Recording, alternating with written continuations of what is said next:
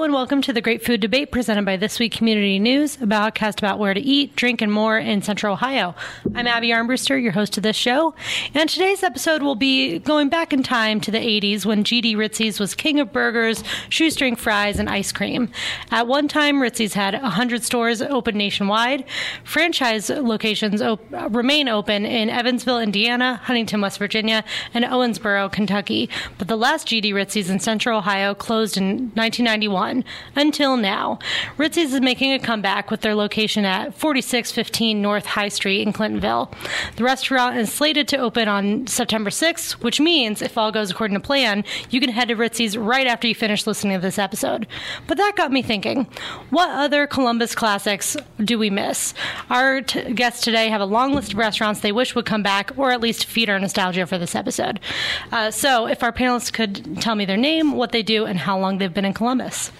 My name is Delara Casey. I have been in Columbus since the year 2000, and I run an Instagram account called Ferocious Appetite. Perfect. Next we have... I am Neil Thompson.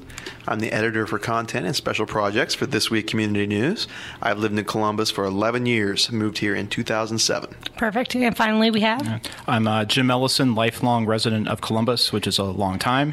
I run Columbus Brew Adventures, which is our local brewery tour company, and I also do the blog CMH Gourmand. So I've been eating online for a long time, too. Perfect.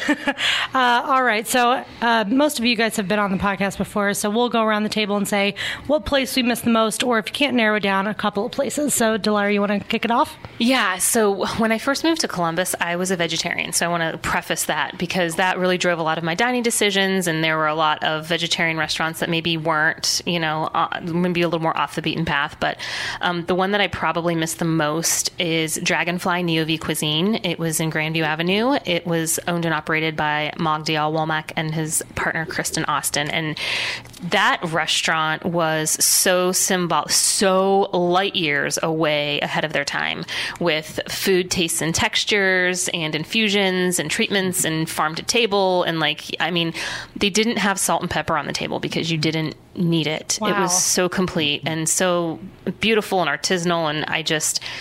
slightly heartbroken that it left. And it was like I said, it was a vegan restaurant, but I brought carnivores there with me, and we would have, lavender infused vodka, lemonade drinks, and heirloom tomato sorbet, and just some amazing things. So I miss that the most. I also really miss another vegetarian hotspot, Whole World, which was located in Clintonville. It was around for about 30 years. So it was definitely a hallmark for vegetarianism, and they had some really amazing comfort food based dishes that had a vegetarian influence. And then also, I also really miss a lot of the Liz Lessner concepts, like Betty's, Surly Girl, the Chintz Room, I think, was the last one closed recently. So, and the Chintz Room's been reincarnated, and that's a whole other story, maybe another podcast. But I think those would be my top ones, and we'll dig into more later, I'm sure. Sure. All right. And Neil, what do you miss the most? I have two that I'm going to share to start out with from my list. The first one is a small pizzeria that was on site of Darby Road in Hilliard, just west of Walcott Road. It was a location for several other restaurants, which I imagine we'll talk about at some point in the future here. But it was called Dalforno's Pizza. And the best thing about Dalforno's, it was the only place I could find in Central Ohio serving legitimate West Virginia-style pepperoni rolls.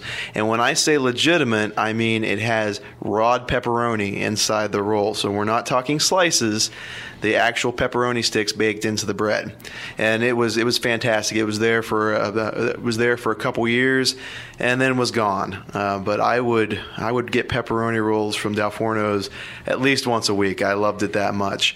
And then my second restaurant that I'm going to mention was a contemporary of Five Guys Burgers and Fries arrival in Columbus. It was Graffiti Burger. And so it was building on the build your own burger craze that occurred here several years ago. And Graffiti Burger had several locations, West Fifth Avenue in Grandview Heights, and one in Dublin along Sawmill Road that were the locations that I visited the most. But great burgers and wonderful milkshakes, and those are the two that I miss and still think about it when I drive by those locations where they once were. All right. And Jim, what about you? All right. Well, I have comments on all the places mentioned so far, and I'm going to encourage your gigantic listener base to email in to support that we should have an entire episode on pepperoni rolls. Oh, all right. all right. We can do that. So to action I'm going from the to top. start with, to me, the most important, because this is the place that really got me interested in food, opened my eyes up to food as being a very different thing, and actually got me into food writing. It's like made me passionate enough to I need to write about this, even if nobody reads it. So Galaxy Cafe, Ricky Barnes started up in Powell, then opened a second location in Grandview, and then a spinoff called Lost Planet Pizza and Pasta. And for several years, that was just the mecca of cool, fun, innovative food. Like anything that's great and wonderful, it was destined to have that Phoenix burn and disintegrate experience. Then he came back for a little bit as Ricky's Galaxy, which has a tangential connection to Liz Lesner's first restaurant, Betty's, and then came back also briefly as a co-owner for the first year of the Explorers Club down in Marion Village. So Galaxy Cafe was critical to my development as a food person.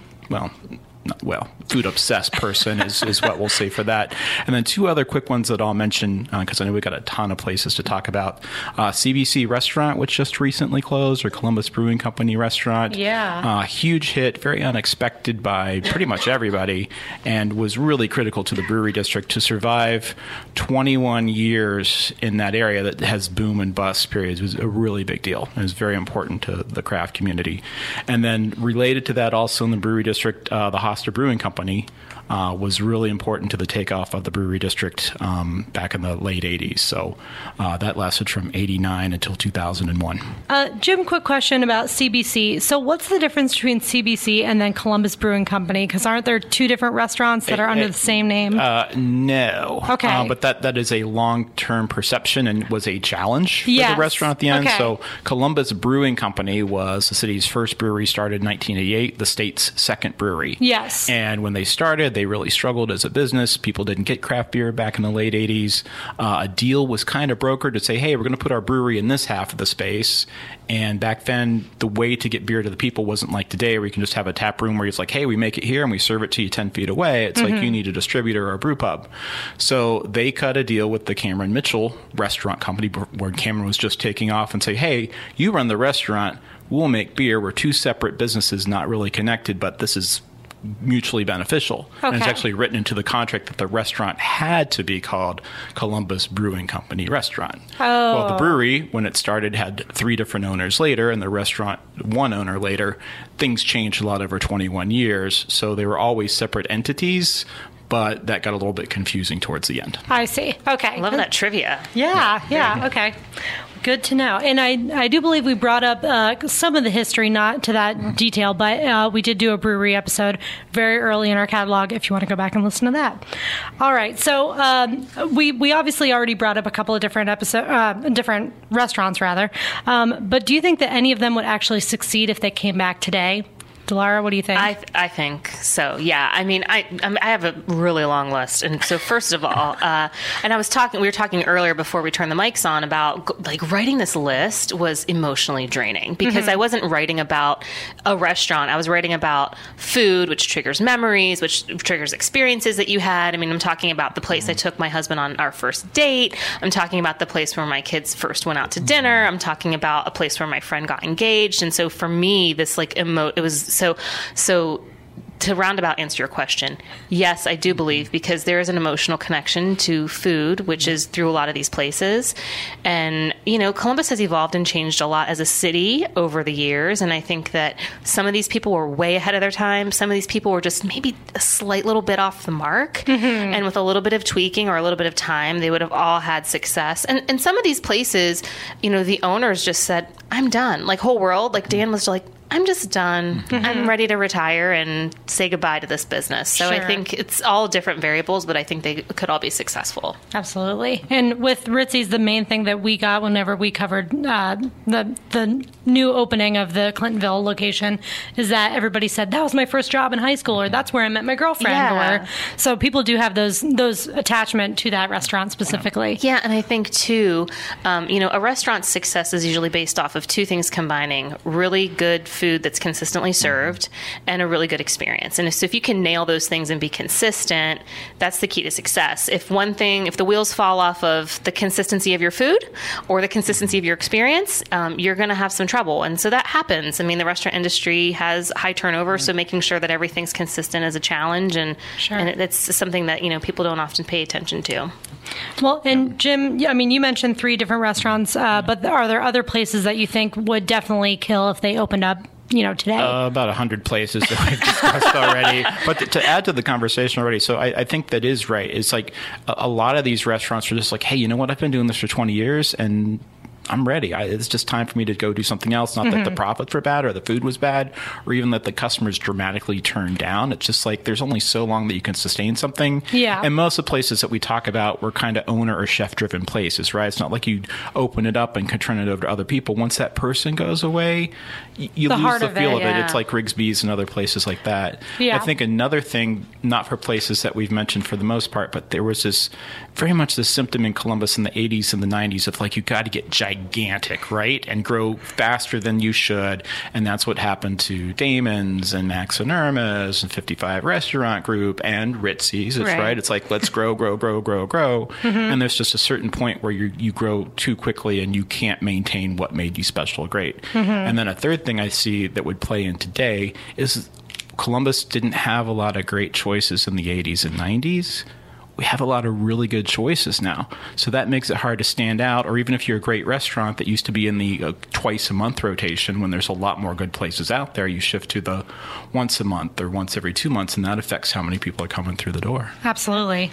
Neil, do you have anything to add to that? I agree with everything that Jim and Delora are saying, and it's a hard industry. And I think about the 2 that I mentioned with Dal Forno. It closed in 2013. Graffiti Burger closed in 2014, and I think you saw a lot of restaurants closing around those times. And the theme with those 2, though, they were small, they were limited, they weren't open for all that long, and there's a variety of factors that can contribute to that.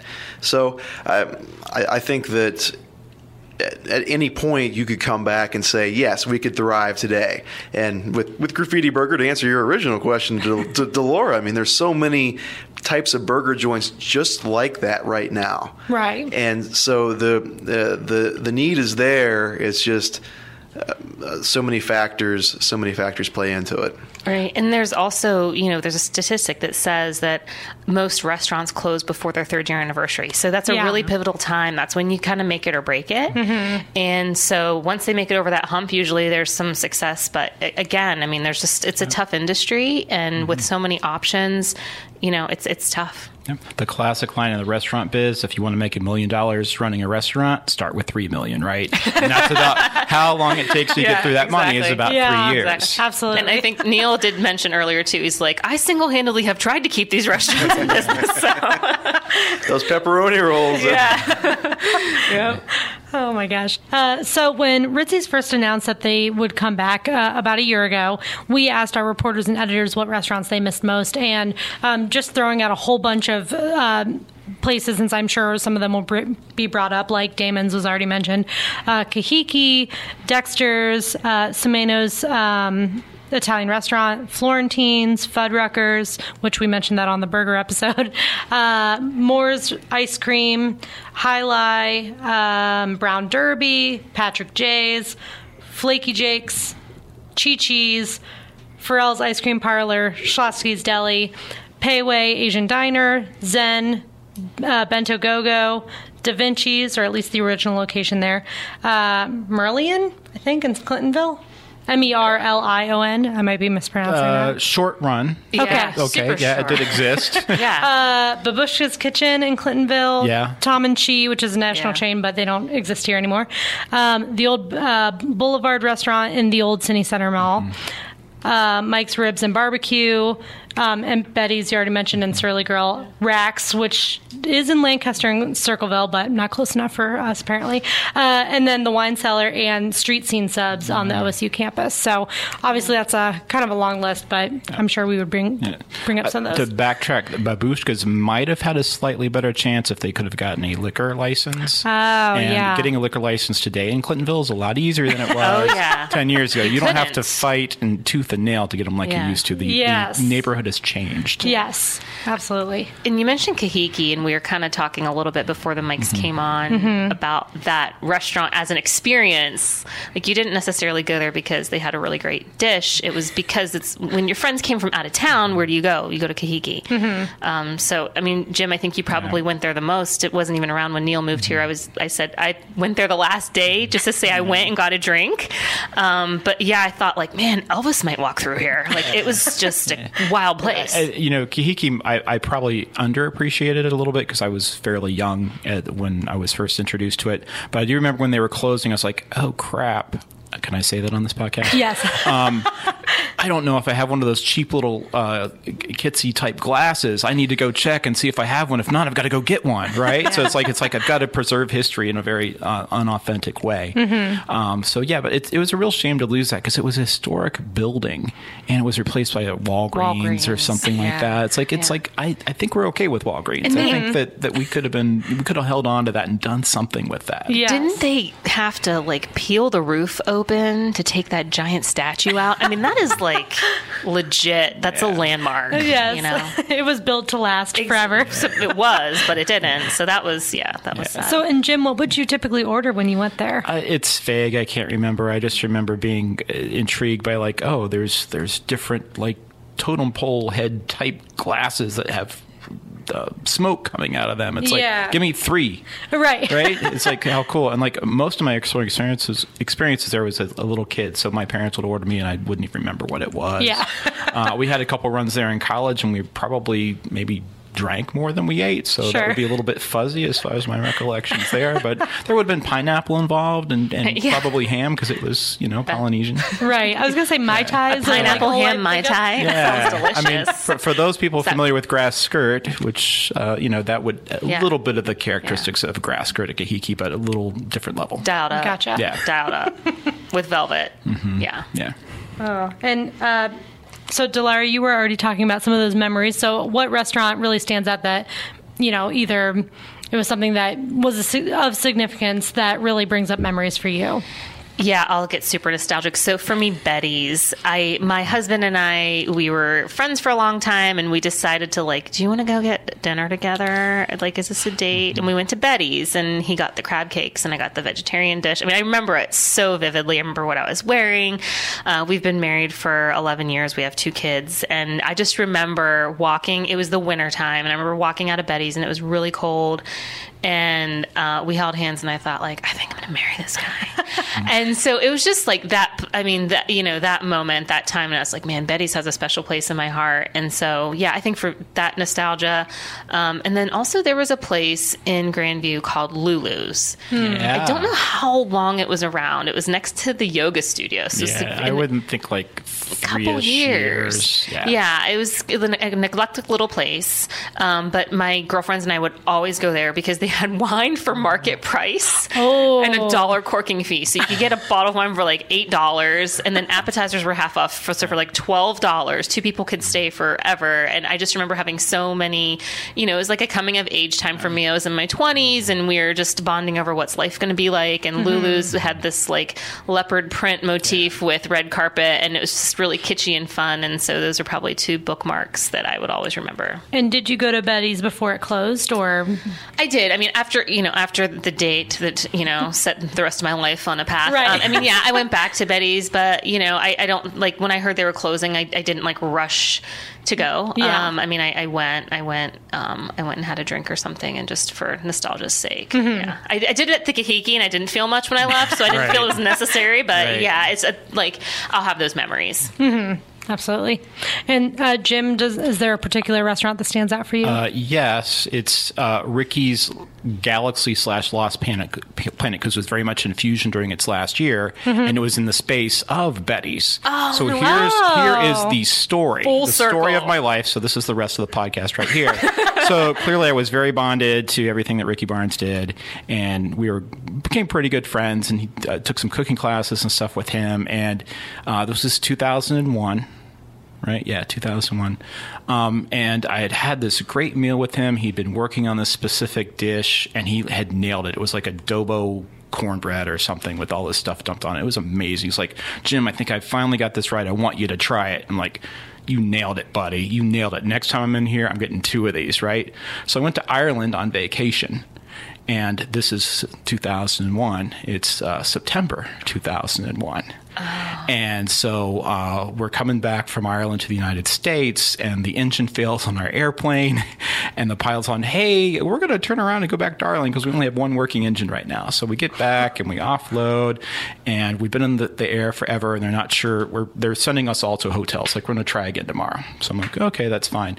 And as we're getting ready to get on the shuttle bus to go to the hotel, this announcement goes off in the airport. It's like 3 a.m. It's like, anybody on flight, whatever. We found some new pilots. We've got a new plane for you. If you get on the plane right now, you can go back to the United States. Oh my so gosh. Because I was about half of those people that made it back on that plane, I got back on September 10th.